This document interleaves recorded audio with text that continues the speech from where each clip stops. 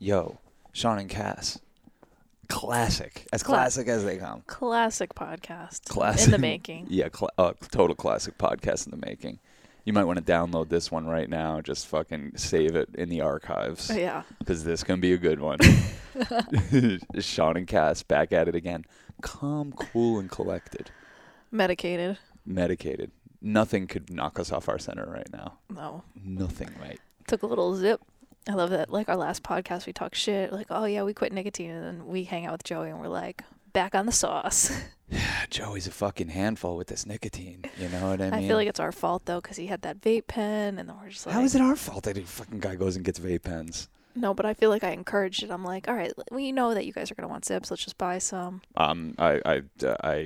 I totally disagree with that. Like, I appreciate how you are, and you're just like, yeah, just let the boys be boys. But I mean, I'm a boy at this point no, too. I know. Oh, Yeah, but okay. it's just a brief little, quick little summer flirtation. Summer Love. It's a summer fling. We're having a summer fling.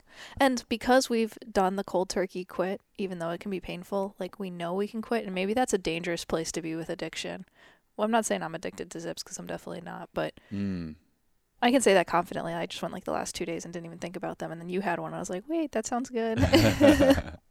Yeah, it's really weird. I'm glad it's not like a super consequential addiction, you know. Or is it? I don't know. I don't know enough about it. And getting nicotine in the form of these little pouches is like probably not the best Gum thing for your probably not the best thing for your mouth at all, but you know what I'm saying. There's a lot worse things we could be hooked on. There's things that are much more consequential. Coffee is much more consequential to my life than these things would I've be. been doing that the last couple days. I have a 2-day max with coffee though. Otherwise, if I could get the headaches. I'm so fucking sensitive to stimulants that I don't even. I feel like drinking coffee one day, like I still feel like a little buzzed. Like the coffee. next day. Yeah, kind of like I can. It's like basically it's like a fire ignition. Like I drink this much and it like lights my fire, and then I'm like, oh my God, this is what it feels like to have fire, and I can almost replicate that feeling. Yeah. You know. It's weird. I wonder why it's so hard for us to tap into our natural energy. Not just us, everyone. I saw our homegirl Ayla was tweeting. She was just like, man, I fucking do my best and I just cannot get energy. And without energy, I can't fucking get focus. And without focus, I can't get anything done. So it's just like this thing of like, so she's like, I take Adderall and it gives me everything I want. She's like, I can accomplish anything I want. I can do anything I want. I can find my focus, but I can't handle that shit. Well, I think it's kind of like what we were hearing someone talk about, the Blue Chews. Oh my God. Yeah. Blue Chews. What, is that like, I guess it's Viagra. Is that? I think it doesn't need a prescription. So maybe it's like a Viagra alternative or something. Over-the-counter Viagra, Blue Chews. They're not sponsoring us or anything. Yeah, fuck those guys. Whatever, but we're not sponsorable. But someone else was talking about it, and it was really interesting because I'm like, oh, what's the harm? It seems kind of harmless. And they're like, basically in life, you get like a certain amount of raging hard boners. It's just quality hard cock. Yeah. Yeah, in this life. And then, there's a finite amount, is what they were saying. There's like a finite amount of raging hard boners, and you use up like 10 of them with a Blue Chew. Yeah, and so you might be able to get that. It's going to cost you. Everything does. And what I found out about Harvey Weinstein recently is that because that made me learn that you take Viagra, you know, you could power through. But at some point Viagra stops working because of this finite amount of boners that men have. No disrespect. Yeah. And because of that, then they have to start, like, men who've used up all their Viagra that they can use up have to start injecting their penis directly with blood flow. And that's what Harvey Weinstein was doing. Yeah, and then he got an infection and all got mutilated, and he deserved it and whatever. But talk about karma. Jesus fucking Christ. You use your dick in the wrong places with the wrong intention, it will rot. His dick is just like rotted off. Like they literally went through a trial where they're showing it to the jury. Like they're showing his fucking rotted off cock. The defense was showing that to be like, he couldn't have done these things. Look at his dick. And it's like, that's how you know he did these things. Yeah. Yeah. But I mean, I think they were joking, saying you get a finite amount of boners. You just got to take care of yourself and what I never would have expected is the amount of fucking people in this in the younger generations that are hooked on fucking Viagra or Blue Chews or whatever. They need them to function sexually. I started looking at Reddit, and Holy shit. they're saying, like, people get addicted to, like, okay, their dick is 10% harder than it ever has been, 10% bigger than it ever has been, and then, like, having maybe your girlfriend react so positively to that can be kind of an addictive feeling. Yeah. You know? Or, you know, even looking at your own dick and being like, wow, look at that dick, you know? Yeah, that's how I feel every day. Yeah, you're just like, whoa, I'm like, damn, man, what the fuck did I do? to get all this blood flow. Yeah, to get all this fucking beautiful blood flow. I don't know, going. you went for a 5-mile run. I think that helps. Yeah, definitely. Yeah, I mean that's the thing. The Blue Chew replaces all the other things you have to do to keep your body healthy enough to fucking produce epic boners. Yeah, I mean, I'm definitely boners. talking out of turn as someone who's would never. I don't know if Blue Chews work for women or not, but I would be scared to take one of those. Like, what the fuck is that thing doing? yeah. I knew you were. Not that I ever suggested you should take one, but I knew you were like, that's no way. And after I heard this, I was like, yeah, that's good that you avoided that. I mean, it's like anything. You get a tolerance to it, and then you're in a really, really weird territory. Like, I need this thing in order to have sex. Or you go, 3 years thinking your dick is a certain size, and then you have to spend the rest of your life with your dick being like an inch shorter than it usually is. That's true, yeah. Yeah, well, imagine the when you first take one of those, like you're saying. I guess that's an addictive feeling where you're like, what? There's more to this than I ever knew. But I don't know. I think I'm already achieving the maximum hardness, pleasure, girth, length, pleasure. I think I'm already like I'm this doing my podcast has best. just evolved into talking about your dick. So Not mine, just everyone's. yeah. Yeah. Your dick is perfect just the way it is. It's a fucking whoever you are, wherever you're at, you're Yeah. perfect. It's. I mean, look. I think we talk about it all the time. I'm the first one to say it. It's hard being a woman. It's really hard, but it's hard having a dick too. Oh God, I think would be harder. Literally. Oh. Yeah.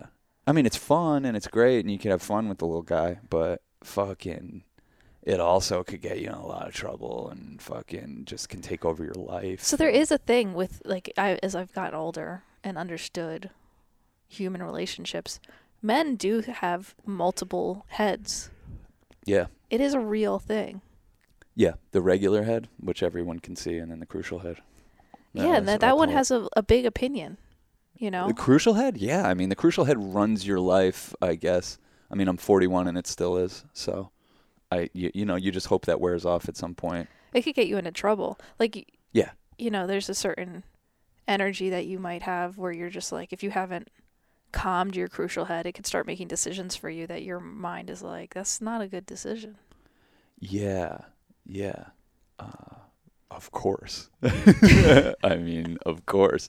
It could also help your life, I don't think I was thinking with my crucial head when I met you, but I was thinking with a head that wasn't this. Because this head would have been like, you're married, bro. Stop. I think you were thinking with this head. I honestly was. I was thinking with my heart head. Your heart head. Yeah. Yeah, because your crucial head was tucked away for a long time. Crucial head, I literally, I couldn't give it an inch because it'll take a mile. If I was thinking with my crucial head around you, you would have been so turned off. You would have felt that and been so turned off, or really turned on, which would have been a problem too. You know what I mean? But I was coming at you from the heart space, and we were able to like do a little bit of a dance for a while before my crucial head got involved. And once it did, and I knew this, and you knew it too. And this is why we wouldn't have sex. And you would say this. You're like, once we do, I know I'm going to want to do it all the time. That's the thing about sex, isn't it? Yeah, it's not like, okay, cool, I got my fill, amazing. I think that's why one night stands leave everyone involved feeling so weird. Like, wow, I just exchanged the highest form of karma that you can with another person, and I'm out of here. I don't know. Like, when I was so weird. single for like the year of my life, I was single. I didn't sleep around, but when I didn't have a one night stand, but slept with someone who was like once or something, it would fill my cup for like 2 months. I'd be like, all right, cool. I think as a woman, or everyone's sexuality is so different, but I think as a woman, like, men are like, gotta put their dick in something, even if it's just their hand. But a woman is like, I don't know, wants to have sex once in a while It's just to be filled up, you know what I mean? Not like, ew. I really don't like where this conversation's going. You brought it there. I know I did. Can this be Patreon only? Oh my God. Oh, speaking of Patreon only, me and Joey did a Boys Club. Boys Club number 4 is currently live on patreon.com/Church of Chill. You guys are hilarious. I think we're getting better at it too. I think if Joey lived around here, I would just put that as a regular podcast that we do as part of this feed. But we also talk about shit that like I don't want on our regular feed. So you have to go to patreon.com/Church of Chill. Yeah. Are you going to spill the beans about how exciting it's going to be coming up, or? I don't even know what you're talking about, so go for it. Well, your new intro. Oh. That's in the works. Oh, yeah, totally. Oh, my God. Yeah, we'll see. I mean, it's going to, yeah. You've been literally spending all night, every night, like, well, the last night you spent, like, all night just being, like, editing this promo, like, intro for Boys Club that is pretty freaking hilarious. Oh, I think it's, like, it's a culmination of all my life's work. And I'm sitting there, I'm editing, like, late at night, and it's weird. I started editing at midnight. And I edited till like 2 a.m, and I had to stop myself because it literally felt like I drank a cup of coffee. Like I was so engaged, and I've never made myself laugh like this before. Like I'll think of funny things in my head and be like, have like a little giggle, like, oh, you're so funny, Sean. This was literally like I would come up with something, I could see it in my head, and then I'm making the changes to the video and like playing it down and just dying laughing. And it was just so fun. It was like probably the most fun I could have on my own. And I never edit. It's weird. I should do it more because it's so fun.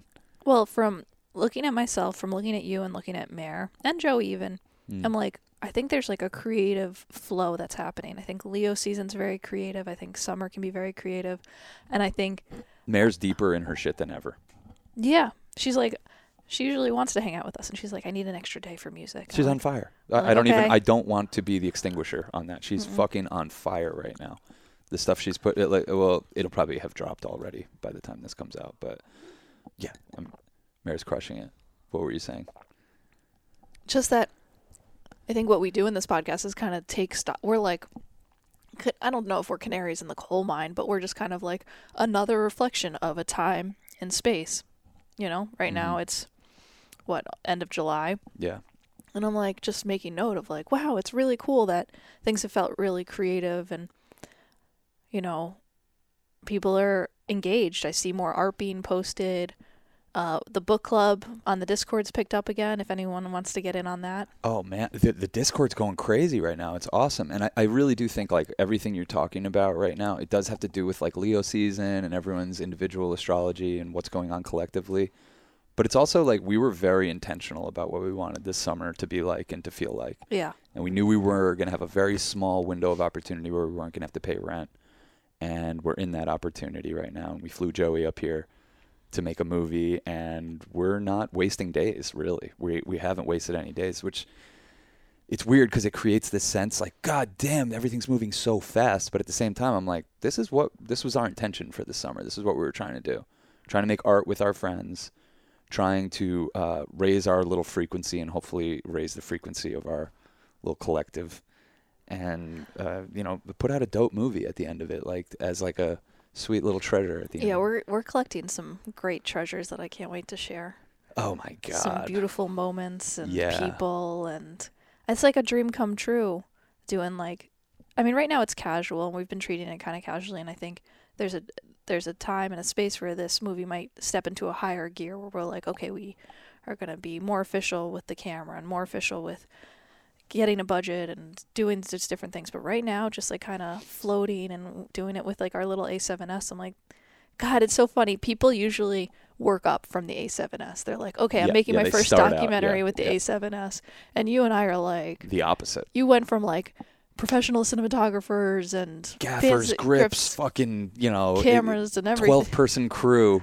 To like, we keep going back to our dream of like, how can we be as small and nimble as possible, that if we want to spend an extra 5 days on the road, we can, or follow this rabbit hole down something. Or yeah. I mean, I think we made that switch when we kind of did Trump rally on our cell phones, which was really fun. And like you and I filmed a lot of it and hired like random people or paid like our friends like $50 or whatever to just like get some footage. But yeah, it's so funny. how I just don't want any boundaries or barriers between us and making art, because we've made art for as long as we have, and because we put it out for free, we have to adapt to, like, okay, we could only invest so much in something that might not make us money. Might not make any impact whatsoever anywhere. Yeah. So, but we're committed because we're going to keep doing it because it's what we love to do. Yeah, well, and it's also making us who we are. And there's this fucking there's this dance when you do what we're doing, and we're like, cool, we're making a movie called Wooks, where I'm just like, we've become Wooks in the making of this thing. Like it was inevitable, but I didn't realize like how nuanced and how pervasive that would be. Yeah, we're relying on the generosity of your parents right now. Yeah. To host us in their basement as we save some money for our next place and figure out our next move and figure out where we even want to live. That's the main thing. We have money, but it's like, where do we want to live? Like, where do we want to be? And it feels that's a big decision because you and I are such nesters that when we get someplace, we're like, all right, this is the place. Yeah. To rush prematurely into some like high rent situation when the housing market is insane is like, we're very fortunate, I think. Yeah. But it is very Wookiee. Oh, totally. Everything we're doing. I mean, like we're going on week-long camping trips and fucking borrowing and stealing. Like we're making this movie for nothing right now. We do need money to make it and to finish it. And if you want to be one of those people, hit us up. If you want to be one of the an investor or a producer on this project, it would mean the world to us. Any amount really helps. But yeah, and Mare's told me, she was like, this is going to be kind of the vibe of your life for a little bit. You're going to have to get used to receiving other people's. Well, you've been so generous for so long. Like always been the one who's like, oh, you need money to buy your house. Oh, you need money for this. Oh, you need money like to go to school or whatever it is. Like, I feel like you've given a lot, and I think the natural flow is it's like, okay, now you have to be a little bit comfortable with receiving, because there's a way of like wanting to do stuff with less ego, and I think it kind of requires like a surrendering to be like, oh shit, I'm going to receive some generosity. You've been generous with your parents, you've lent them money and stuff like that in the past, and now they're being generous with you, and like it's really cool. Yeah. And that seems to be like the Wook mentality too, is like this give and receive. And and how do you get your wings? Through kindness. You know, that's one of the things one of the kids out there showed us. He was like, oh, I just got my wings, and he was showing us a tattoo, crudely done tattoo of like angel wings coming off like a steel, which made it kind of more badass. It's so badass. And he was like, I earned my wings finally. You know, I'm 31 years old, I finally earned my wings. And I was like, how do you earn your wings? And he's like, through kindness. Yeah. Well, that's kind of what the fuck. It's like the reminder that I think we have to do with each other all the time, because we're, you know, you're in this familial dynamic, which is like very triggering and challenging, because you're dealing with your dad, who in a lot of ways has been like a tumultuous relationship throughout your life. Oh my and God. So there's some trauma and stuff that has happened that's been really hard on the little Sean. Yeah. You know, that had to grow up too early because your dad was a little crazy. Little Shawnee. Little Shawnee. Little Shawnee couldn't fucking handle, like, Little Shawnee could handle everything, but he was like scared and anxious and like had stomach problems and like just a fucked up person. Little Shawnee's still in there. No, totally. He comes out sometimes. I know. But I think now you're better at like saying, like yesterday you were really upset and you're like starting to talk about something that happened to you at like 14 and 15 and 3 and 5, and you're like saying all this stuff, and I'm like, your dad just came down to ask us if we want to do something together for dinner, and it was like difficult for you because there's all these like triggers that happen, you know? Yeah. This is actually really interesting because I'll get triggered pretty easily by him. Probably the most easily. He probably triggers me more easily than anyone else. I don't even know if anyone else has access to the trigger like this motherfucker does. And it's because we've been through a lot and we've done a lot of forgiving, and we've become really good friends. And, you know, he's going through stuff in his life and I'm going through stuff in my life. We're both at like very strange points in our life, and we want to figure out how to work together. And it's great because I'm in the fire right now, and it's a beautiful thing. It's a beautiful thing. I need to be in the flames. I need to have layers burned away, layers of the illusion burned away, and no better way to do that than to immerse myself with my family. Yeah, I find this with my parents too, and it was so funny. I was just talking to Joey on the phone, and his mom asked him to do something, and he was like, "It's so funny. She asked me to do something, and I just became like all of a sudden a little brat, like, oh, Mom, that's so far of a drive. Like, what?" And she's like, "I do nice things for you. I've done nice things for you. Like, kind of like." Like, have you? What? Like, give birth to you and raise you. You know? Yeah, she's done everything for him. Yeah. And so for her to ask him to do something and him to whine about it, she just had to be like, you know, I've done nice things for you. And he's like, oh yeah, why am I being such like a little boy? But that's what happens. Like Ram Dass says, like, go spend a week with your family if you think you're enlightened. Yeah. And so it's this thing that happens is when we're the kid, it's like we're so used to our parents, maybe not you as much with your dad or whatever, but like we're used to them serving us. Are you hungry? Do you want to do this? What do you want to do? And then we kind of can get trapped in that like childhood state of like, oh yeah, what are they doing for me? They're supposed to protect me. I'm like, I need to, and it's kind of like, oh, in this process, and it's easy for me to see this as like, oh, we need to serve your family. They're serving us by letting us stay in their basement. Like we need to serve them by like, I try to cook food and do stuff with Katie and help them out in different ways. They need us right now. And like this makes the most sense. And it makes the most sense for me spiritually too. Mm-hmm.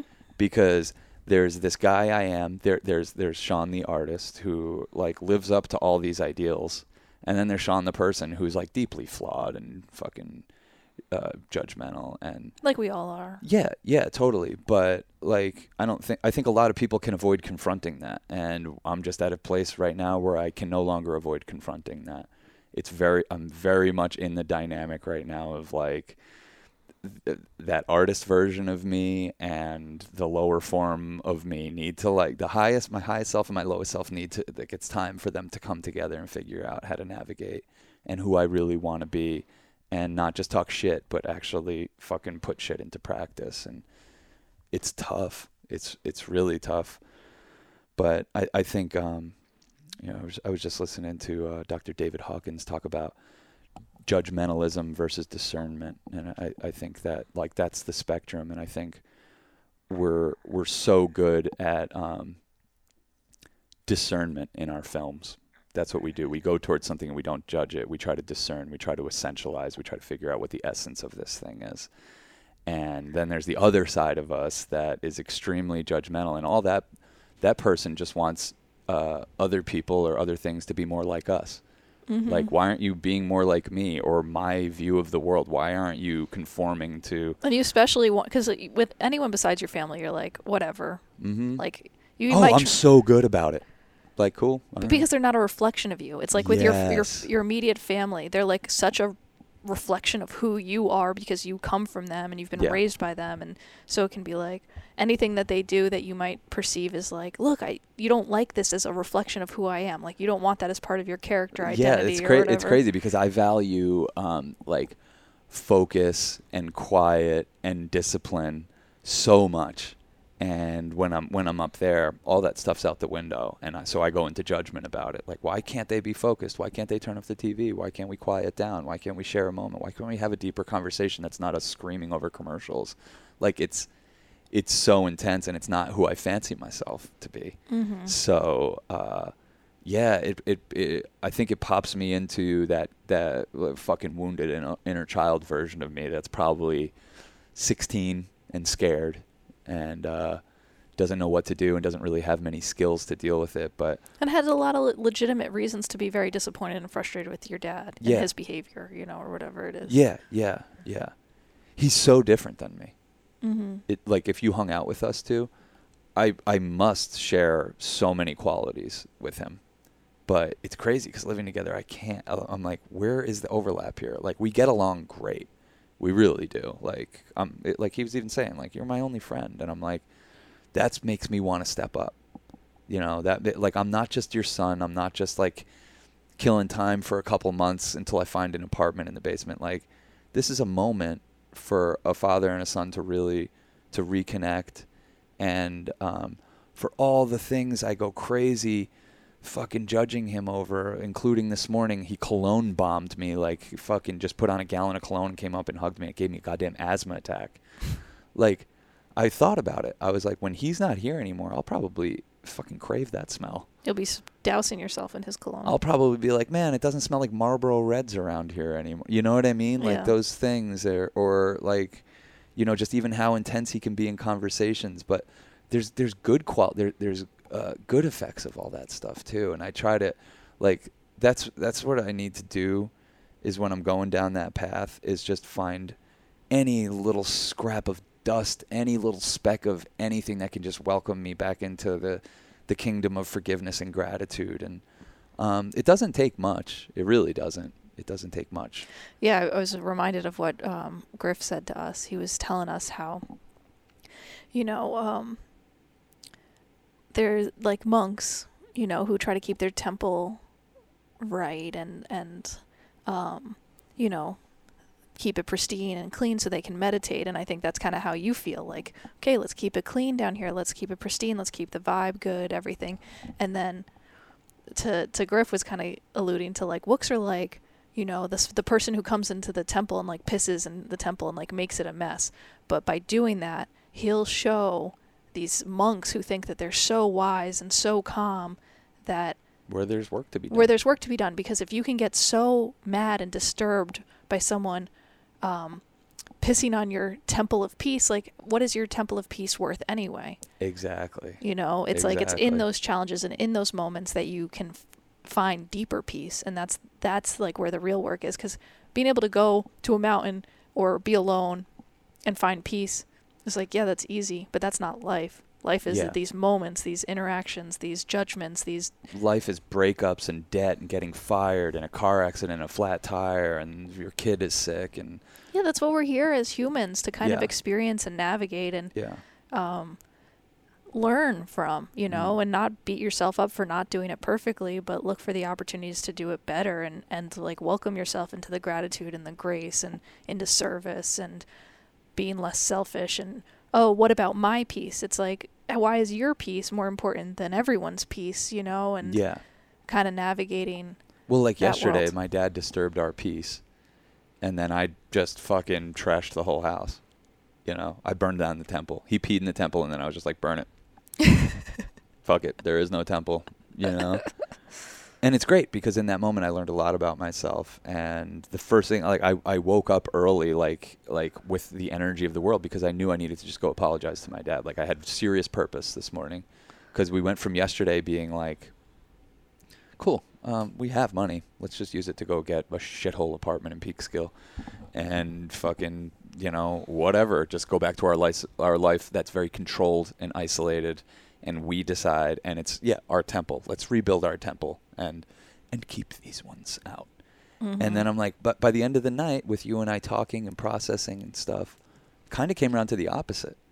Yeah, and it's funny because I know that it's, of course, while it we ebbs live and here, flows. it's going to ebb and flow. It's going to, because there's nothing, you can't hold on to a moment of like, okay, I'm at peace here, and now I'm going to be at peace here. It's like, it's going to be, tomorrow it's going to be like, let's get the fuck out of here. You know what I mean? But I think that what can change it is just day by day saying, like yesterday was like a big intention was set of like, we're here in service. Yeah. This isn't about our life.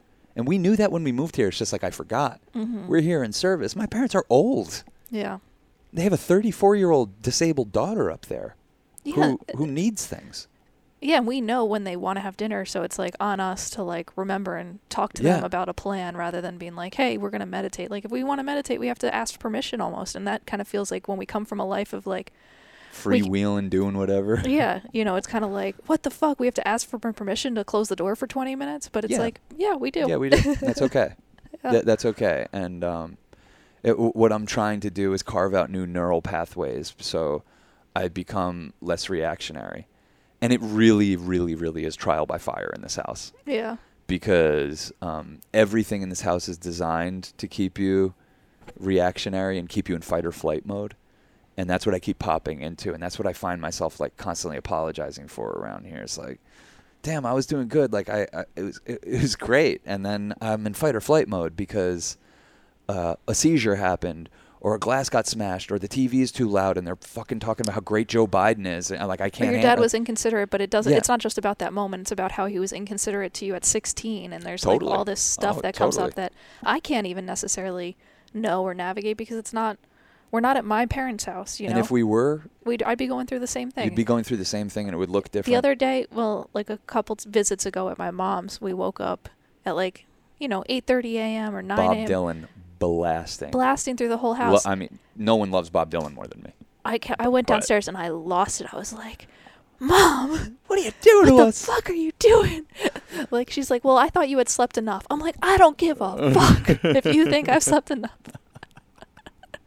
You want me to visit you and whatever, like, chill out. And I just, like, turned off the music and, like, I think there's ways to also, like, work with people. Like, you Yeah. know, my mom hasn't blasted them. She understands, like, I will spend time with you, but, like, Yeah. I have to be awake first. Yeah. She's the best. She's really good at working with us. My mom's really good at working with us. Like, I think your dad would be. My dad's tough. He's a tough cookie. Maybe we should have Merritt give him a reading on the podcast so we can find out a little bit more about what makes a person end up like this, and like just the sweetest, kindest soul you could ever come across. The most open-hearted motherfucker that there could be. No, because that's why it's like kind of crazy when you get mad at him, because I'm like, from my perspective, I'm like, he was trying to be loving, Sean. Yeah, but like I'm very concerned about like how inconsiderate comes off in the process. Like that, I'm very concerned about mindfulness because that's my trip. Yeah, That ain't my dad's trip. yeah, You know what I mean? And maybe he can learn from it, but the only way he's going to learn from it is by me being more mindful, not me screaming about mindfulness. yeah. Does that make sense? Well, You yeah, know what totally. I I mean? mean, I can see it from the outside really easily. Yeah. You know what I mean? I'm like, this is ridiculous. You're screaming about how you are a peaceful person. Yeah, You know? it's insane. It's insane. You're like, I'm peaceful. Yeah. Well, it's like what Jack Cornfield says. It's like fucking instead of spare your family the religiosity. If you're gonna fucking be a Jesus freak, just be Jesus. Don't sit there fucking talking about him and trolling everybody. Just Yeah. spare them and just become the thing. Become the Buddha. Become the Christ. Fucking Right. do your thing. And sometimes I need a harsh reminder, like a rough day or a rough week or a rough few months, to be like, all right, cool. I'm clearly already navigating this territory. How do I do it with more grace? Mm-hmm. And this goes for anyone listening. Like, there's something like this in your life. There's something that chaps your ass. There's something that like triggers you unlike anything else could. And a lot of times, like, it's an ex or maybe a current partner or a family member or fucking the whole world of careers and jobs and bosses and Mm-hmm. being a subordinate and like all this fucking shit. There is something like that in everyone's life. So we all have like an example to work with. And I just slept on it for a second. And I want to be better now. I really do. And I probably say that every day. Well, you're in the best place to do it because you wake up and you go upstairs and your dad accepts your apology. You know what I mean? He is that loving that he can accept He your not apology. only accepts it, like I'm barely get it out of my mouth, and he's like, "Ah, my boy, just covering me in cologne. And also, like, your parents, they're fiery, passionate people as well. It's not like yelling and screaming and burning down the temple isn't something that they do on their own. They don't do on their They're own doing accord. it whether we're here or not. So This is we're in the fire, you know. Yeah. Oh, fuck yeah. Totally. We thought we were before living in New York City. Like, that was fucking easy mode. That was easy mode. It's like, oh, we're getting paid all kinds of money, so we just pay for a very expensive apartment, and we're isolated. We get to see people on our terms when we decide to see them, when we decide to let people over, when we decide to go to my parents' house. Now we're in a situation where it's like, well, we really can't have anyone over here. We're kind of just here. We don't get to decide when we see our parents. We see them every day. And, we're getting to know each other a lot better. We're Yeah. getting to know each other a lot better. And I think that for the majority of the rest of my life, when my parents aren't here, I'll be looking back at this fondly and looking back at this time fondly when we're all here and we're all healthy. Yeah, multi-generational living's kind of a gift, and it's kind of like, it feels like we're going back to something. Like, it feels like Yeah. we are It's the way. a community here. This, you know? I mean, it sounds so stupid, but it really is the way. I will come out of this a healthier more well-rounded person, and I'll have a tighter bond with my family, which is really hard to do in capitalism, is like carve out the space and the time for multiple people to really connect, not just in a surface level, but to really connect and get to know each other, see each other through a hard time. I think that's why my family's so close. It's because we've had nothing but fucking hard times, like, for so long. And it's like, now we're kind of going through it. Like, since we moved in here, Caitlin's had like 2 seizures. It's so amazing. Insane. I don't think anyone could possibly understand how insane that is. Yeah, that used to be 2 seizures before breakfast. It used to be celebrating when we'd go 6 days without a seizure. Oh, yeah. Now it's like 24 days. Yeah. It's like, seriously, knock on wood about it. But it's really beautiful because with that gives like a breath and not, I mean, everyone still jumps when you hear a slam, but it's like we're not waiting for the slam the way we were. Yeah, it's really tough when you're in active epilepsy, where it's like seizures could come anytime. It's funny because we just get a few days reprieve here and there, and then you're like, you shift into a different gear, and there's just a lighter, like there's a lightness, and not that like look, this is Caitlin's reprieve from seizures right now is giving my family a chance to focus on some more interpersonal dynamics that never evolved, if that makes sense. Like, I talk about focus a lot on this podcast, but when you're focused on a narrative and it gets interrupted by a seizure all the time, like there's just no growth going on. Like there's the growth of like, wow, I want to become less reactionary to these seizures. I want to be there for Katie more, but like everything that got interrupted is just out the window. And it's just like we're dealing with a way bigger thing right now. So I think that this is a very unique time in my family's life where we can get closer to each other because we're not being interrupted every 3 seconds by seizures. So we can kind of feel like, who am I really? Who are you really? How do we really get along? What do we want to talk about? What is our dynamic? What do we need to work out? My mom's still very busy with work, and I look forward to when she retires and we can get to know her better too, and maybe have her on the podcast and walk around and stuff. But yeah, it's been a very interesting fucking summer. After last summer, I was like, well, we're probably never going to top that one, but we're going to keep on keeping on. And we find a way. We always find a way to make it like more interesting and more funny and more people and just more love, and it's so dope. I feel like the Church of Chill mycelium is spreading rapidly. Do you mind if I go pee? Not at all. Let's take a quick pause.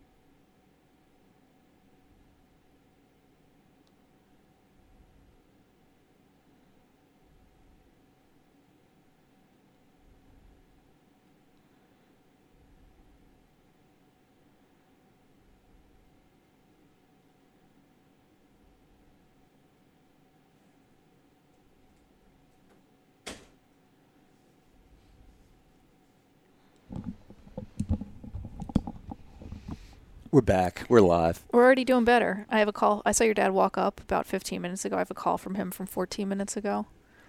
Just wanted to let you know that I took Magic to Seatown, and even though they told me no more pugs in the store, I talked to the manager. I said, look, I'm a disabled veteran. I have a handicap license plate. This is a service dog. She spreads joy. She's well behaved. You won't even know she's here. Pretty much. I don't know. It'll be something like that. Where you're like, sorry, wait, why did you call me? I just left. I was writing a treatment for a job that's going to help us get the money to get out of here. Wait, what are we talking about? Well, like when your dad used to call 13 times, we were like, holy shit, like we That missed a gives me call. a heart attack. Yeah. Gives me a heart attack because it's like something happened with Katie. Like we gotta like, but now sometimes he'll call 13 times and we're like, you know what? We'll call him back in a little bit. I mean, we were camping the other day, and I woke up to 13 missed calls from him, and I'm like, what the fuck? Oh, my God, do something. We might have to go back today. And I call back, and he's like, your mother says you guys are out camping because you think I'm an asshole. And I'm like, I was like, just fucking keep your fucking, I can't get involved with your relationship up there. Like, I'm sorry, I can't get involved. Like, I could barely keep track of my own relationships. Like, what? I don't know what you and mom are getting into. Yeah. Yeah. Yeah. How was your pee? It was great. Great. It was flowing. Awesome. I took a blue chew. Shout out to our boy Griff. Can we just fucking... Hell yeah. Can we say, like, a fan of the podcast going back a ways now? And Yeah, he's kept me doing this podcast because right when I need it, he'll send a message like, hey, that podcast, you guys mean a lot to me, love listening, and you, like, you know, just being incredibly kind and encouraging. Yeah, if you dig our podcast, you owe a thanks to Griff because he definitely keeps us, like, because we can lose the narrative, obviously. But Griff definitely, for years, has just been the guy that's just like, oh, man, last episode is great. He shares our stuff. Well, also, like, he plays Church of Chill at the campgrounds. Like, he plays the music, and he's like, I turned on all my friends, and, like, we get together and have listening parties, and I'm like, goddamn. And then you meet him, and you're like, who could like us? Like, they got nothing going on. And I'm like, he's the coolest guy ever. He's so much cooler than us. I know. And I'm like, this happens every time. Like, anyone who somehow wants to be encouraging to us, I meet them, and I'm like, goddamn, you are so cool. Yeah, you're taking this so much further than we ever could. And you're so, like, just a genuine, down-to-earth person. Yeah. And I feel so fortunate that whatever rogue signal we're putting out is attracting, like, the coolest motherfuckers. The Griffs of the world. Yeah. Yeah, he's the man. And artists won't say this, but I'm going to say it right now. When artists are putting stuff out for free, like, the best way to pay us is, like, to share that thing. Like, that's like, that means the world to an artist. Like, we've all become such content-hungry consumers, like, just very callous. But if someone made something cool and you really like it, share it. Yeah, I should even be better about that. I love so many things. Share. I do it, or shout it out, or speak well to it. You know, how many podcasts have we done where we just sit here and honor a movie that we saw, you know, or talk about an album? How many episodes of The Come Up did we just sit there and talk about an artist and honor them? You know, to try to just spread the word about that person so they can keep doing their thing. Like, it means the world to us when people see our stuff and share it. We already lost the money. Like, when we make something like American Sunset, it's like, we already lost that fucking $20,000 or whatever. Like, we invested it, we made this thing, and you watching it and sharing that is a way of paying for it. We're putting it out for free so you do that, so it can be shared. Not so you can say, hey, somebody hop on fucking Netflix and rent this for $6. No, these are free. These are free. Share them. And Griff's just really good about that, and it means the world. I never had to tell him that. He just gets it. He watches one of our podcasts, it's powerful, and he shares it on Facebook. And it's a small gesture, but it means a lot. It really does. It means a lot, you know. We don't, believe it or not, get a lot of feedback about this. We're fucking 270 plus episodes deep, and I'm like not sure. Well, because we're doing it, I feel like we do it for people, and Griff keeps us going, but we do it for ourselves. Like, I feel like we're just kind of like, we have to do something creative, like, and talking and letting things flow is a creative act, and it also allows us to have this, like, for us to put something out, and that's, I think, a big part of the creative process for us. And an important part of the creative process is, like, okay, you can do your art, but if it's not being received, or you're not sharing it, or you're not, it's almost like you gotta, like, share it to let it go.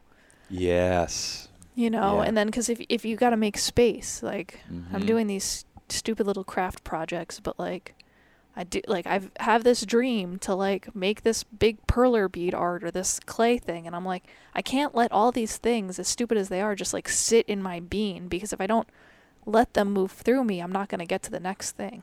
Oh man, that's a really that's an astute point, because I picture, as you're saying that, like like a log jam, a fucking a classic bottleneck of just like, there's a lot more ideas to come, but you haven't done these ones yet, and it's creating a little bit of a log jam here, and things are building up on top of it. Mm-hmm. And that's when like fight or flight can come into your creative process, and you don't want that. So well, if you do all the creating in your head, you don't get the real tactile experience of like, actually this doesn't work that well. mm-hmm. You know, because if I keep like building, like I wanted to do this perler, like these are these little plastic beads you put on a thing, and I like saw because I go to the craft store, and it's my favorite place to go.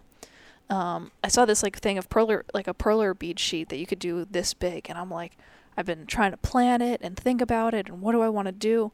But I literally had to just start doing the little ones like that are this big, and then the ones that are this big, and I'm like, I'm still not ready to do this one. Yeah. But I know if I didn't start doing like actually doing the little ones, I wouldn't be getting closer to the big one, because I'm still thinking about like, oh, and I'm finding out like I don't know if I even care about the big one anymore.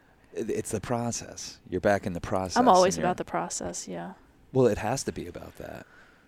Yeah. Because otherwise you're just opening yourself up to a world of things that could prevent you from continuing to do your thing. Well, also, if you just build all your creative projects in your head, you don't, I mean, you're protected from the failure, mm-hmm. but you don't get the satisfaction of the completion. Yeah. And I guess for me, I'm trying, like it's a active process. You're not protected from the failure, though, because to me, the only way to fail is to not do it. That's true. You know, that's the only way to fail at art, is just keeping it in your head and keeping it to yourself. Yeah, because what is art about? Like, yeah, we appreciate that people like or receive the art, but I think it's the act of the creative process of like how that evolves your soul, of how you, because I don't know, I love thinking about how I'd want to do something, but sometimes I can't think about the next, you know, I feel like I'm talking in circles right now, but I mean, when you say like what is art, I think of like a mushroom releasing like millions of spores into the air. Like I feel like that's what it is for me, you know. Like we put out a film, and it's just like a cloud of spores comes off of us, and it just goes out into the ethers, and who knows how it's going to work, or what's going to take, or what's going to lead to more other kinds of mushrooms growing, and those kind of things. We put out a podcast. It's a little less spores get released, but it's still it's a release. Yeah, and I think it's kind of like where we've dived in is like, okay, we ask people through these movies and these documentaries to like bare their soul and spirit, and that's where it kind of felt like, oh, well, we need to start doing that. Like, yeah, the movies get way better once we started doing this.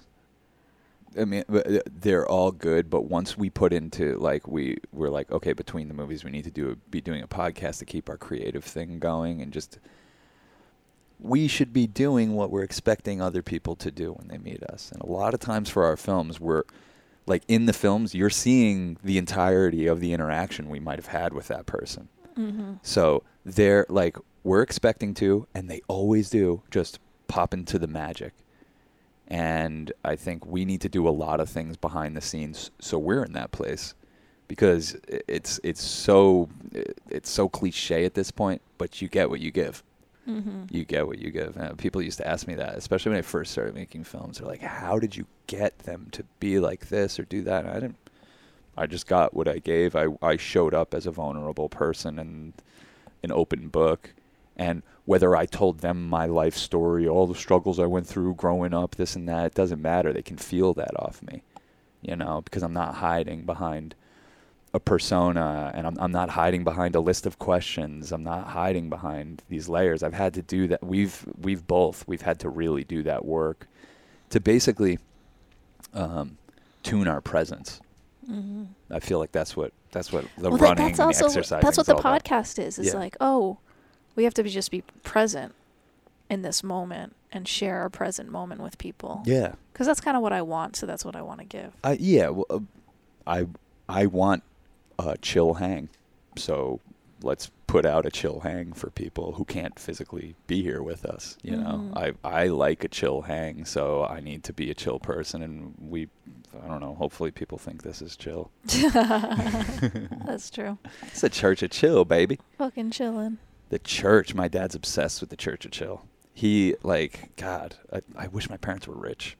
I mean, it made me who I am that they're not. But and in so many ways they are. In so many ways. It's like we have a house. We can take showers. We can eat. We have air conditioning. Like in so many ways we are. We have a car. You know, all that stuff. But like my dad he's like me. He's a dreamer, man. And like he feels the vibration of the Church of Chill now that we live here. And he's like, Sean, we need to take this further. We need people to know that they can come to you and they can find that chill in themselves. And he's like, he gets it. He gets it. He would definitely be he is a high priest of the movement. Before you were born, though, he was given satsang. You know what I mean? He was 23 years old. 23 years old. He just dropped into his spiritual life. You know, I guess probably from the use of psychedelics and pot. I think that mixed with a girlfriend who was obsessed with, you know, Maharaji. Yeah. Yeah, and you know, got into meditation and you know, followed this dude, I can't remember his name, Maharaji. Like he who was 14 years old when my dad started following him. My dad went to India to see him, and he was a 14-year-old. Wow. Yeah, crazy. He goes by Primrose now, but yeah, his path is wild, and you know, he got knocked off his a real test came when he was 23 years old, had just got back from India, and had this beautiful girlfriend and a roommate, and they were moving into an apartment, a lake house that they had rented. And my dad would, like, at the time, literally would just go places and just start speaking, and people would, like, gather around and just listen to this 23-year-old kid, like, just speak from the heart. And the day they were moving into that place, my dad, they didn't have their phone hooked up yet. So my dad, like, I got to go make a phone call. I'm going to run down to the gas station, and goes down to the gas station and gets just fucking hit head on by a drunk driver. And was in a body cast for 6 months, and it threw him off his path. You know, it was the test of all tests. But like, can you get thrown off your path? You can't get thrown off your path. But he got thrown off. He lost his discipline about meditation, and the narrative changed. Yeah. And his life got tuned to like he just being like this for 6 months and being taken care of and all that stuff. Mm-hmm. And it was a big test for him. And, and he came out of it and never like recaptured the discipline that he had. Yeah. And he talks about it all the time. It's so funny. He's like, Sean, I used to be like you. I used to go and meditate, and I knew. And I'm like, you do it right now. Right now. But it's easy for me to say, you know, because it's been 45 years since that car accident. Mm-hmm. And a lot of fucking shit has gone down, and it scrambles around like a goddamn tornado in his head, you know? Like, you can feel that when you're around him. There's a fucking tornado just going around in there. And he's dealing with physical pain from that accident still. He's still dealing with physical pain, and, you know, it's tough. It's tough. You know, life's tough, and finding your focus is, like, really, really tough, really. Finding your focus enough to even know what you would want to do with your life is really hard. It's really, really hard. I get lost on the daily, not with what I want to do with my life, but like whether or not I feel good about life, you know what I mean? Yeah. And then I realize like, oh, at least I know what I want to do. You know what I mean? Like, I might not be as good at what I'm doing as I want to be, but at least I know what I want to get better at. Like, at least there's a... It makes it very easy for us to navigate like the career part of our life. I feel like because we know so clearly who we are and what we want to do with our films, with the podcast, with the church, with all this stuff, like we know that it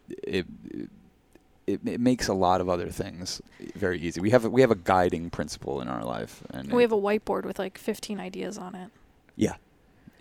And so if I had the money, I'd make them all this year. Yeah, right. Like really, our then we ideas could really move some energy. Yeah. It seems like that's what you want to do. Like for me, it's very tempting to be like, Cass, look at all these ideas. We could make these in a year if we just had the money. Well, and what's been so validating, I think, for us is realizing like, no matter like we're all serving different gods, and Mare reminds me of that. You know, you don't know what God someone's serving. Mm.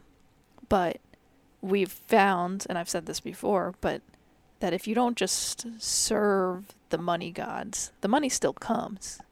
Yeah. You know what I mean? But you still have to serve somebody. Mm-hmm. And so we're serving like this art, and yeah, we're not making the most financially viable products Yeah. because that's not what we're interested in. But somehow people still call us like on the week or like, hey, I really like, we have people calling us right now being like, we really believe in your movies. We want to help you make them. And who knows if it'll ever happen. But the fact that people want to do that, it just feels like. Well, it just shows what we're making is effective art.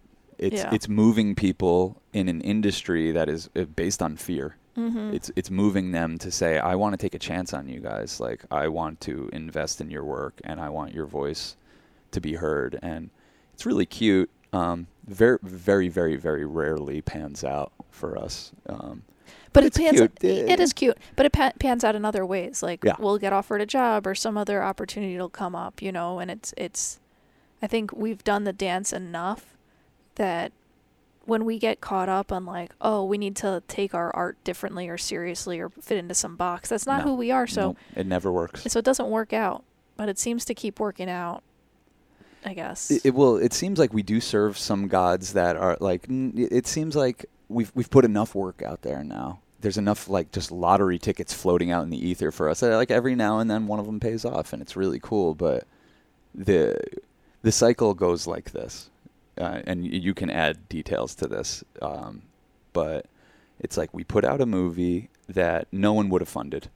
No one would have even fucking considered giving us money. Like Florida Man's a great example. We spent probably $15,000. Our last $15,000. We had $15,000 in the bank, and we spent it all making that movie. And we put it out for free, and so it spreads around, and people see like, whoa, this thing has millions of hits. Like, how did this get made? And then they realize it's independent, and we're not beholden to anyone. And they're like, ooh, they're available. Maybe I can get my fangs in them. And they come to us with all kinds of promises. Let's make Florida Man the series. Let's do this. Let's do this. Anything you guys want to do. You guys are God's gift to filmmaking. No one does it like you. All that just gas you up, like all this shit. It's not effective on us these days, but it used to be, and we'd get caught up. Mm-hmm. And we would derail our very focused process to kind of do this path with the industry. Yeah. And then the second you're like, okay, cool. Well, you want to fund one of our projects? We're making Wooks. Here's how much it's going to cost. Here's the schedule. Here's the release date. Here's what we plan on doing with it. Here's how we plan on marketing it. The whole thing is planned. Then they start with the like, well, where is this going to end up? Like, I don't really see. Then all the fear stuff starts coming. When push comes to shove, when we're like, cool, all right, you want to fucking help us make stuff? We're making art. This isn't a fucking consumer product. This is art. Don't think about this in a money-making way. And they're always like, yeah. When it comes time to cut the check, it's all the doubt creeps in. Then they start reporting back to us all the things that they see that are wrong with that idea or our project or the way we approach things. And they start filling us with fucking bullshit narratives based on fear, based on industries we don't care about, based on audiences that don't give a fuck about us. And all this other bullshit starts to just fucking muck up the water and just fuck up our life, you know? And so we've learned to kind of navigate and avoid those things. And I think our partnership helps because you're really good at kind of dealing with those people in a kind, respectful way. I'm not. Like, I am at my wit's end when they first call. I'm like, you're full of shit. You're not going to do it. You're not going to do it. And they're like, no, we are. We are going to do it. We're going to fucking fund this. We're going to fund. Yeah, right. Okay. And it never ends up working out. But maybe we need to just change the way we think about it. And I don't know. I don't know how to remedy it, but that literally is the cycle. We make something dope. It gets really well received. Someone is praising us and bowing at the altar of our art. And then we're like, cool, you can totally take part in it for this small fee. And they're like, I don't know. Actually, you guys suck. No one watches your stuff. It never makes money. None of the platforms are going to really be down with this. We don't really see where this is going.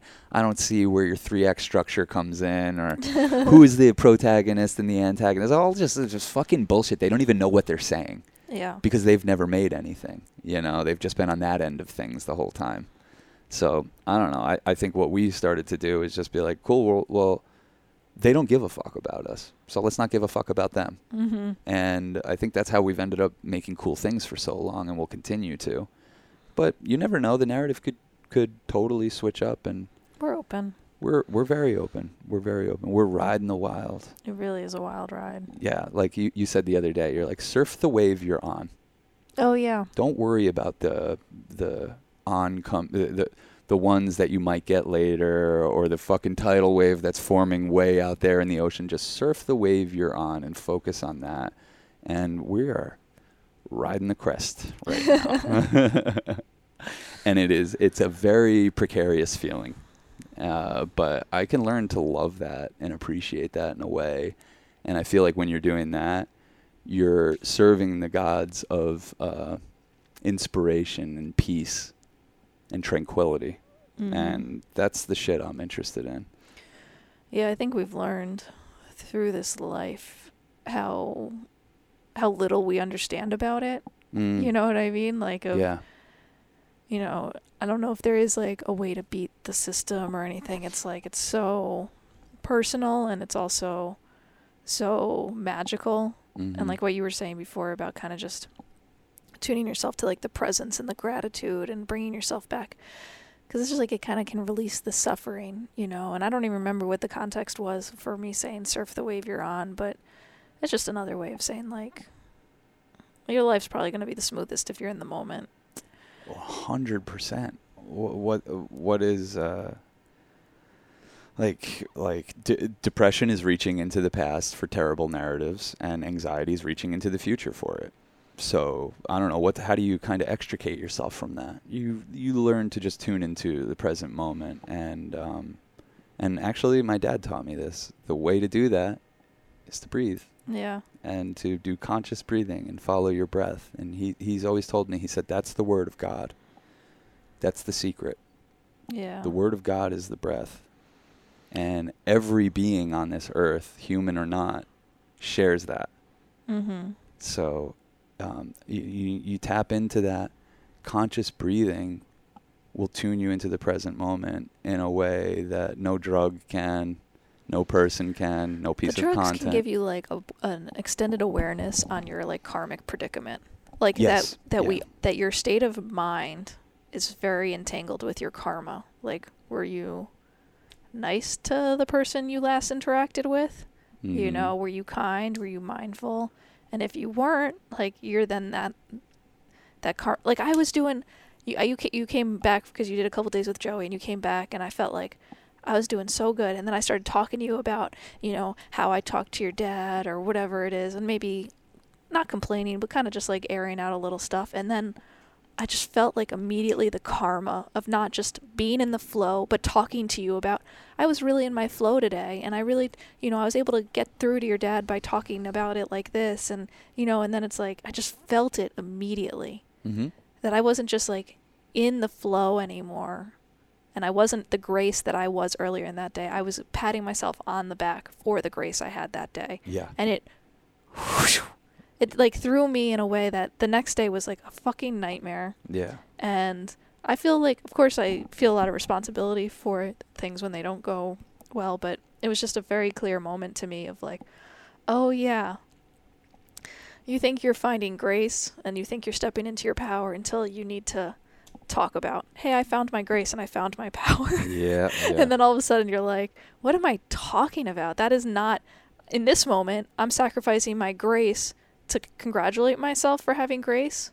Yeah. That's not grace. Yeah, exactly. It's not grace at all. It's like the wolf from Pulp Fiction. Let's not start sucking each other's dicks quite just yet. Yeah.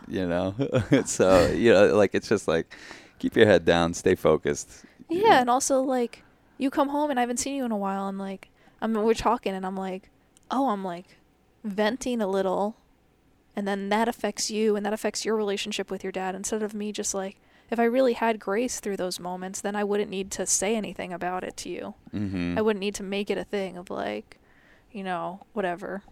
Yeah, and you're really good about that, and, like, if you're not complaining, I'm like, complain. Just get it done with. Come on. Do it. or congratulate yourself. Come on, we need a win here. We need a feeling of victory. Like, I'll fuck with you like that, and you're just like, I'm just being graceful. Come on. Yeah. You know what was really very revealing is being at we were like we mentioned Griff. He's been inviting us to this place, Nelson Ledges Quarry Park, for years. And he's just like, this place is fucking paradise for people like us. And I believe him, but I'm like, we have a shit car and it's fucking 7 hours away and we've just been busy and the quarantine and all this shit. So years go by and we finally go there, and he warned us. He was like, this place gives you what you need, not necessarily what you want. And we stepped foot on that fucking property, and it was like just going into like high speed karmic fucking, like, everything. You're just dealing with your karma right then and there. Fucking people set up their tent next to us and start blasting music that we can't find. Like, we can't find our peace when this music's going. Like, we judge it. Fucking those people leave. Worse people come in.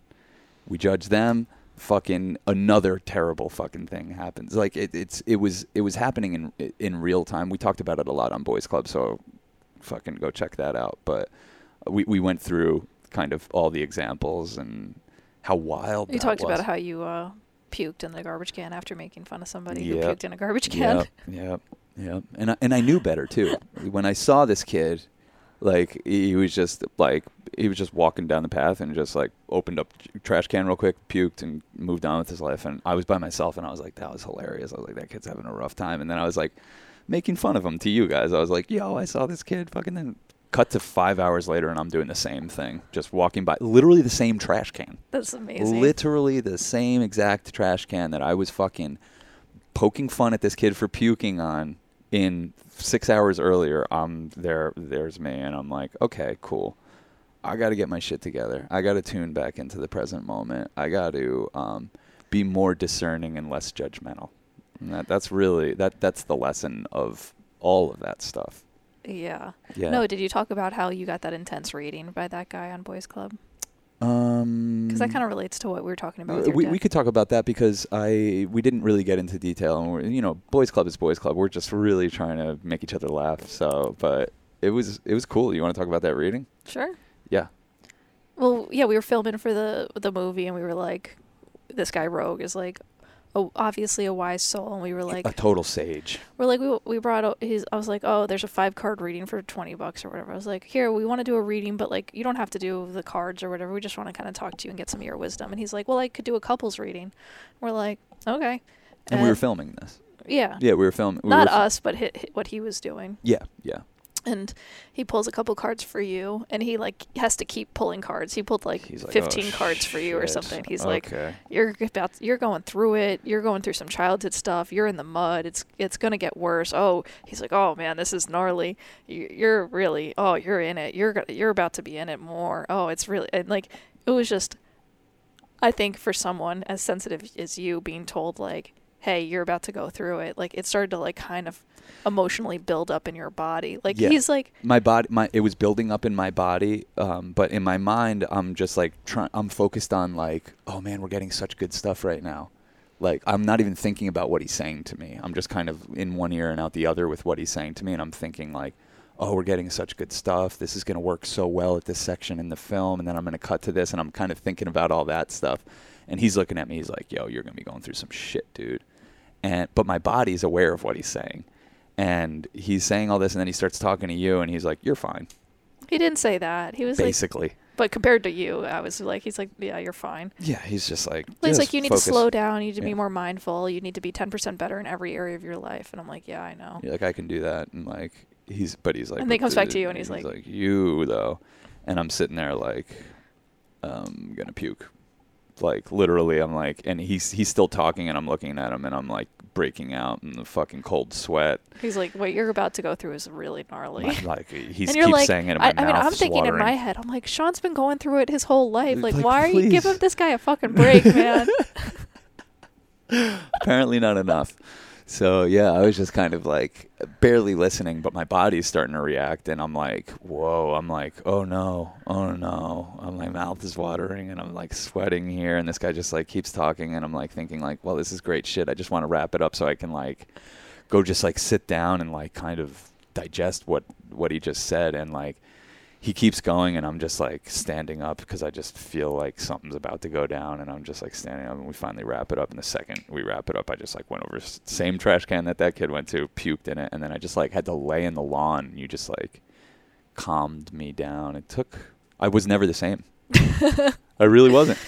That was our last night there, and yeah, I puked. I fucking laid down in the grass, and you like. I had a migraine for like 2 days. I had a migraine. It was insane, and like you were just like, the only time I feel better from a migraine, I could take all the Advil, everything, water, fucking electrolytes, magnesium, whatever. The only thing that makes me feel better is when you're just like sitting. So it's an emotional thing. Yeah. When you say everything's gonna be okay, and you just pat my head, it goes away. But I was toasted, bro. Toasted. Like I barely was able to get from the lawn to our campgrounds. We got to the campsite, and I was just like, I'm just gonna go lay down for a second, and just passed out for the night. You and Joey went and had adventures, but it was intense, and and that was the last thing we shot, and I think that was very fitting. Yeah. Yeah, I like to go out on a note like that on all of our shoots. I hate like getting like a half-assed thing that I think is probably going to hit the cutting room floor as our last thing. Like, but the last thing we shot on that shoot was like something very useful for both me personally, and I hope for the film and for the audience that receives it. Yeah. No, he was. It was like a bath. Like it felt like a spiritual bath. Someone Mhm. else who had got a reading from him had said that, and it was true. It felt like, oh wow, he really clicked in and channeled Mm-hmm. something. Yeah. You know, and I haven't fully processed everything he said even, but. Yeah. We'll be having more times with him. His name's Rogue. Mm-hmm. Yeah. He's definitely he's got that wild magic vibe that's Natural mystic. The natural mystic. That's like a vibe we've been seeking and dancing around making a movie about for years. We have a movie called Wild Magic that we will make. Mm-hmm. But it's like we have to call in the right characters that just those underground American mystics that like they're not on Instagram. They Well, that's don't where, even like, have an email address. that's There's why no we- way to contact them. That's why we have to just keep going like down this path. And Yeah. it might be a path of irrelevance or whatever it is. It doesn't Totally, matter. It's totally. getting us closer to the zest of life. Yes. You know, playing the game doesn't make me feel closer to the zest of life. Like I'm here to live. Yes. You know, I'm here to experience. I'm here to learn. Mhm. You know, Yeah. and I don't want to be a burden on people. Yeah. And I want to support ourselves, and I want to be responsible Yeah. for ourselves and our livelihood, and I want to be able to be generous with people, and all that requires, you know, money and playing the game and all that stuff, and I'm not opposed to it. But yeah, gotta live it too. Oh, absolutely. And when you come across people that are, it's quite obvious. You know, Yeah. like you're living it, you have lived it, and you're here to teach me a lesson right now. And that's where it's like that there's those people around every corner. Mm-hmm. Like it doesn't matter where you are. Those people exist if you're paying attention and looking for them. Well, the only way to reveal it is to sacrifice your judging mind.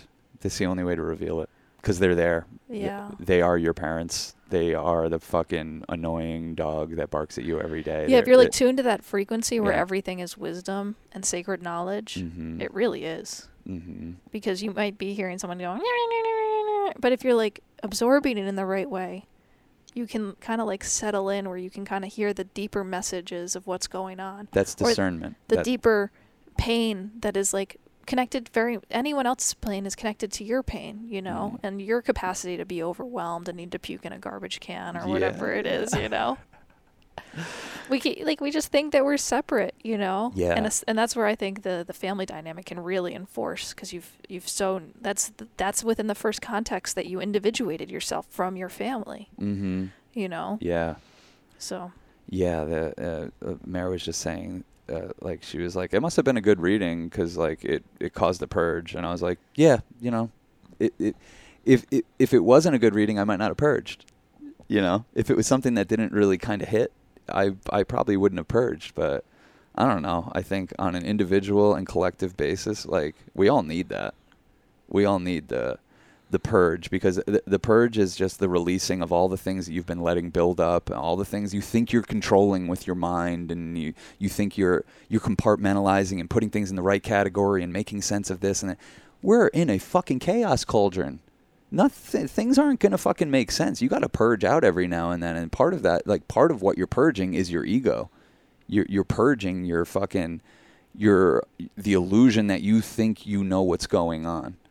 And it feels really good to release that and to just really let go. It feels really good. And I think we need to collectively do that. I think the purge that we're going to do collectively is when we're just completely done with capitalism. And we become much more interested in collaboration than competition. Yeah, I think, that's where like a deeper listening comes in, because when I'm like so concerned with my own needs, I don't hear other people's needs, but like my needs are boring. Yeah, and they're also kind of simple. Like, they're simple, yeah. But I think that, as I slow down and, you not being here for a couple days actually like helped me tune into your family's needs more, because I was able to be present in a way that might be like more challenging for the 4 of us or 5 of us to do together, Yeah. And like Mare taking care of herself so well right now, and her being in her artistic flow creates space for actually us to be there for her more, and for us to be there for each other more. And it's we all definitely shift gears into that needy version of ourselves from time to time, and it's all good. And like we actually do show a lot of grace in those situations, but it's really nice when we're in a moment like this, and it's something worth being grateful for. It's like we're all in our artistic flow right now. There's challenges that come along with that lifestyle too, but they're more fun, like privileged challenges, It's And when you get to this age, 34 I am, you've had enough. I'm fucked. I don't know how to do it. I'm gonna fail in every aspect of my life. But you learn that that's a temporary state of being, that sense of like failure and I'm a loser and stuff like that. And so I don't know if it cuts as deep when it happens. It still feels as tragic when you're going through that emotional, like, oh my God, I fuck everything up. I'm a fuck up. Everything's fucked up. And then, but then you like, it's impermanent, Well, I mean, but that's where seeing the world in a more discerning way starts, is at home, right there with you, with yourself. Are you judging yourself, or are you being more discerning about who you are? Judging means like you're trying to manhandle yourself into a dimension that maybe you're not quite ready to go to yet, and you're judging yourself based on what other people have done, and that path their path really has nothing to do with yours. So if you can start to practice that self-forgiveness and dropping the all the petty judgments that you have on yourself, you'll see that you drop them for the rest of the universe, and that's where that magical layer starts to reveal itself. Trying to get better at that, but what else is there to do while we're here? And that's where it feels like pay our bills. What do you mean? Well, yeah, and we're doing it. We're gonna do it better and figure it out. But no, it feels like it's what it's about. Just slowing down, listening, adjusting, adapting. That's grace. Ay, ay, ay. Ay, ay, ay. That was a good transmission. Cool. I think our best transmission yet. If you made it this far, thank you. You're our if friend. You got through the Blue Chew section. Yeah, if you got through our Blue Chew ad reads, No, really appreciate you. We have lots of stuff coming out, and we're working hard on getting some cool stuff to come out. Yeah, I think next year we'll be doing something at Nelson Ledges, more official. Like a space camp. And I think what's really cool about that is if we do the right weekend, like I think the times where we've done space camp in the past, it's been like a huge investment on our part, emotionally, financially, and that sort of thing. And I think that this being a space that is prepared to hold us, and that you could camp at any time, and more of it instead of like, I don't know, I think it's more of a like, rather than like we're hosting an event, more like let's come together and make an event. Yeah, let's come together and make an event. We're gonna facilitate by talking about when it's gonna be and coordinating maybe some people who want to be there. But I've been kind of downloading more about what's possible and like how people can make their own vibes by like your campsite can be a vibe. And then it's like we should be not only like, because people go to these festivals and we're paying these musicians to, and that's awesome. But I think for us, we all have so much to offer that it's like, and we did this at Space Camp, but I think it could happen in its own way. It's like, okay, someone wants to do tie-dyeing, you know, Yeah. some like it's camp, like summer camp, like kid camp, you know, it's Yeah. like, let's all be children together. Let's all love and create and appreciate and go deep and Yeah. fuck around on our instruments and Yeah. not be so serious, you know? No one's in charge. No one's the star of the show. But everyone's in charge and everyone's the star of the show. Yeah. There's a couple ways of looking at it, but there's not a hierarchy. I think it makes it. I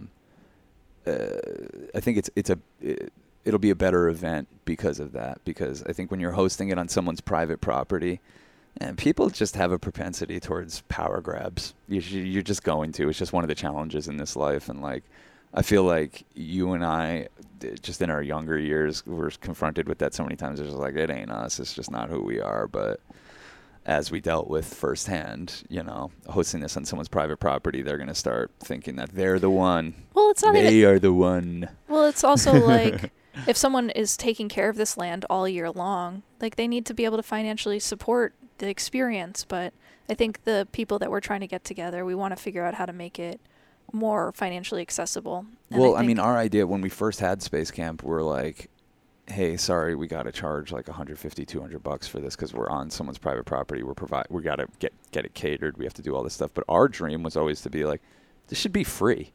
This should be a free event.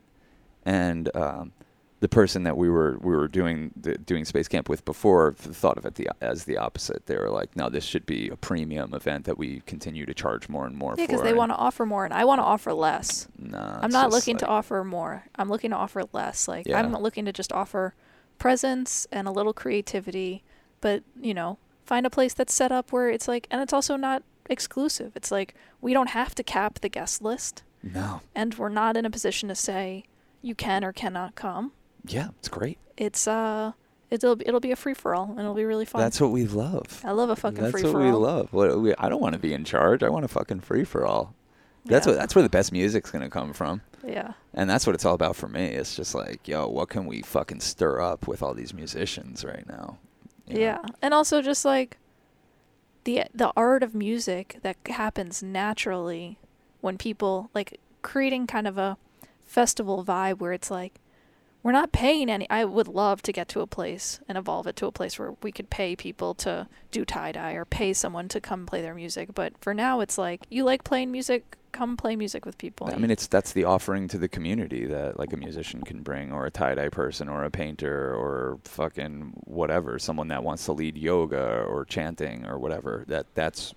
And I love that also, and we did this at the last Space Camp, but I love this kind of energy of like, yeah, someone might be hosting a morning meditation. You don't have to go. I don't care if you go. Yeah. It's like, there's no like, it's very much like live life at your own pace. Like, I think that's the chillest way that these things happen is if like, okay, yeah, I'm up for a 7 a.m. meditation and I want to do that, or a fire closing ceremony, but it's really about kind of navigating your own energy.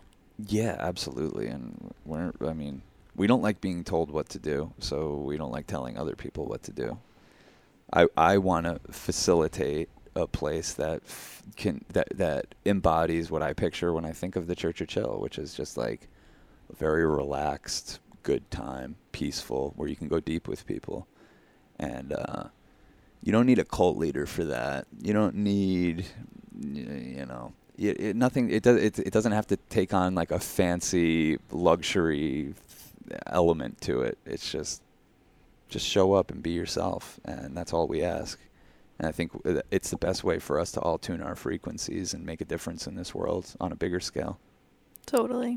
Yeah. So a lot of fun things to come. A lot of fun things. We're actually doing a little micro space camp. If you want to know more about that, it's happening very, very soon. So join the Discord, and you can get on the Discord through patreon.com/churchofchill.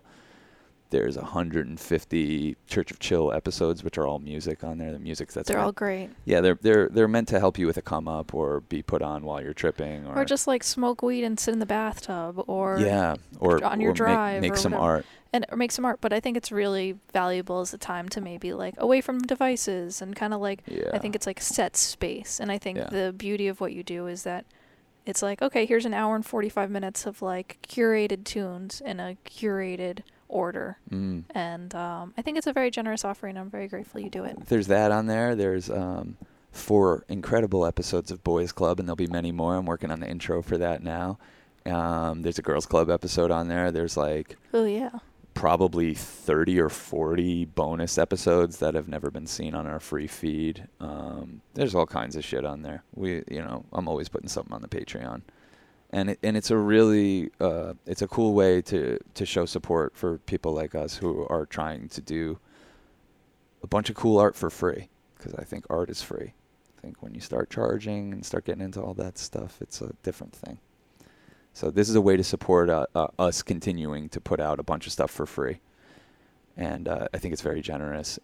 But it's also a way to meet a bunch of like-minded heads who are all hanging out in our Discord, posting sacred knowledge all the time. Yeah. Book club is August 15th. The book is, want to make sure I say it right. The Kin of Atta are waiting for you. I'm like, I'm already just on the first chapter, and it is a ride. Yeah? Yeah, it's very like, I think it seems like it's going to get more psychedelic, but it's like very much in this like dream state, but it's also very compelling. And yeah, seems to be a relatively easy, quick read in that. So we're doing that August 15th on the Discord. This feels like the part of like when you go to like Catholic church, like after the communion, like you sing a song and then whatever, and then it's just like the whole place just like relaxes, and then there's some announcements and it's whatever, and everyone knows we're about to leave, so it's just like it takes on a whole different vibe. It's like my favorite part of the church is like right after communion you sing the song, and that's what this part of the podcast felt like. Yeah, I also have a zine that we're collecting images and poems and things for. And I have... The zine is called The Rogue Signal. Yeah, it's coming together. It's I want people who submitted art to be patient with me as it does come together, because I don't want to prematurely force it out. And it's definitely... the idea is to have it out by the end of the year. Yeah. Compiled. So if you want to send stuff, please do. Yeah, it's cool. Yeah, cool. Lots more to come. Right. We're gonna record some cool podcasts this week. Yeah. There'll be some really funny content on the Patreon. Yeah, thanks for hanging out with us. I hope you get something out of our meanderings. Same. Peace, love, and magic, y'all.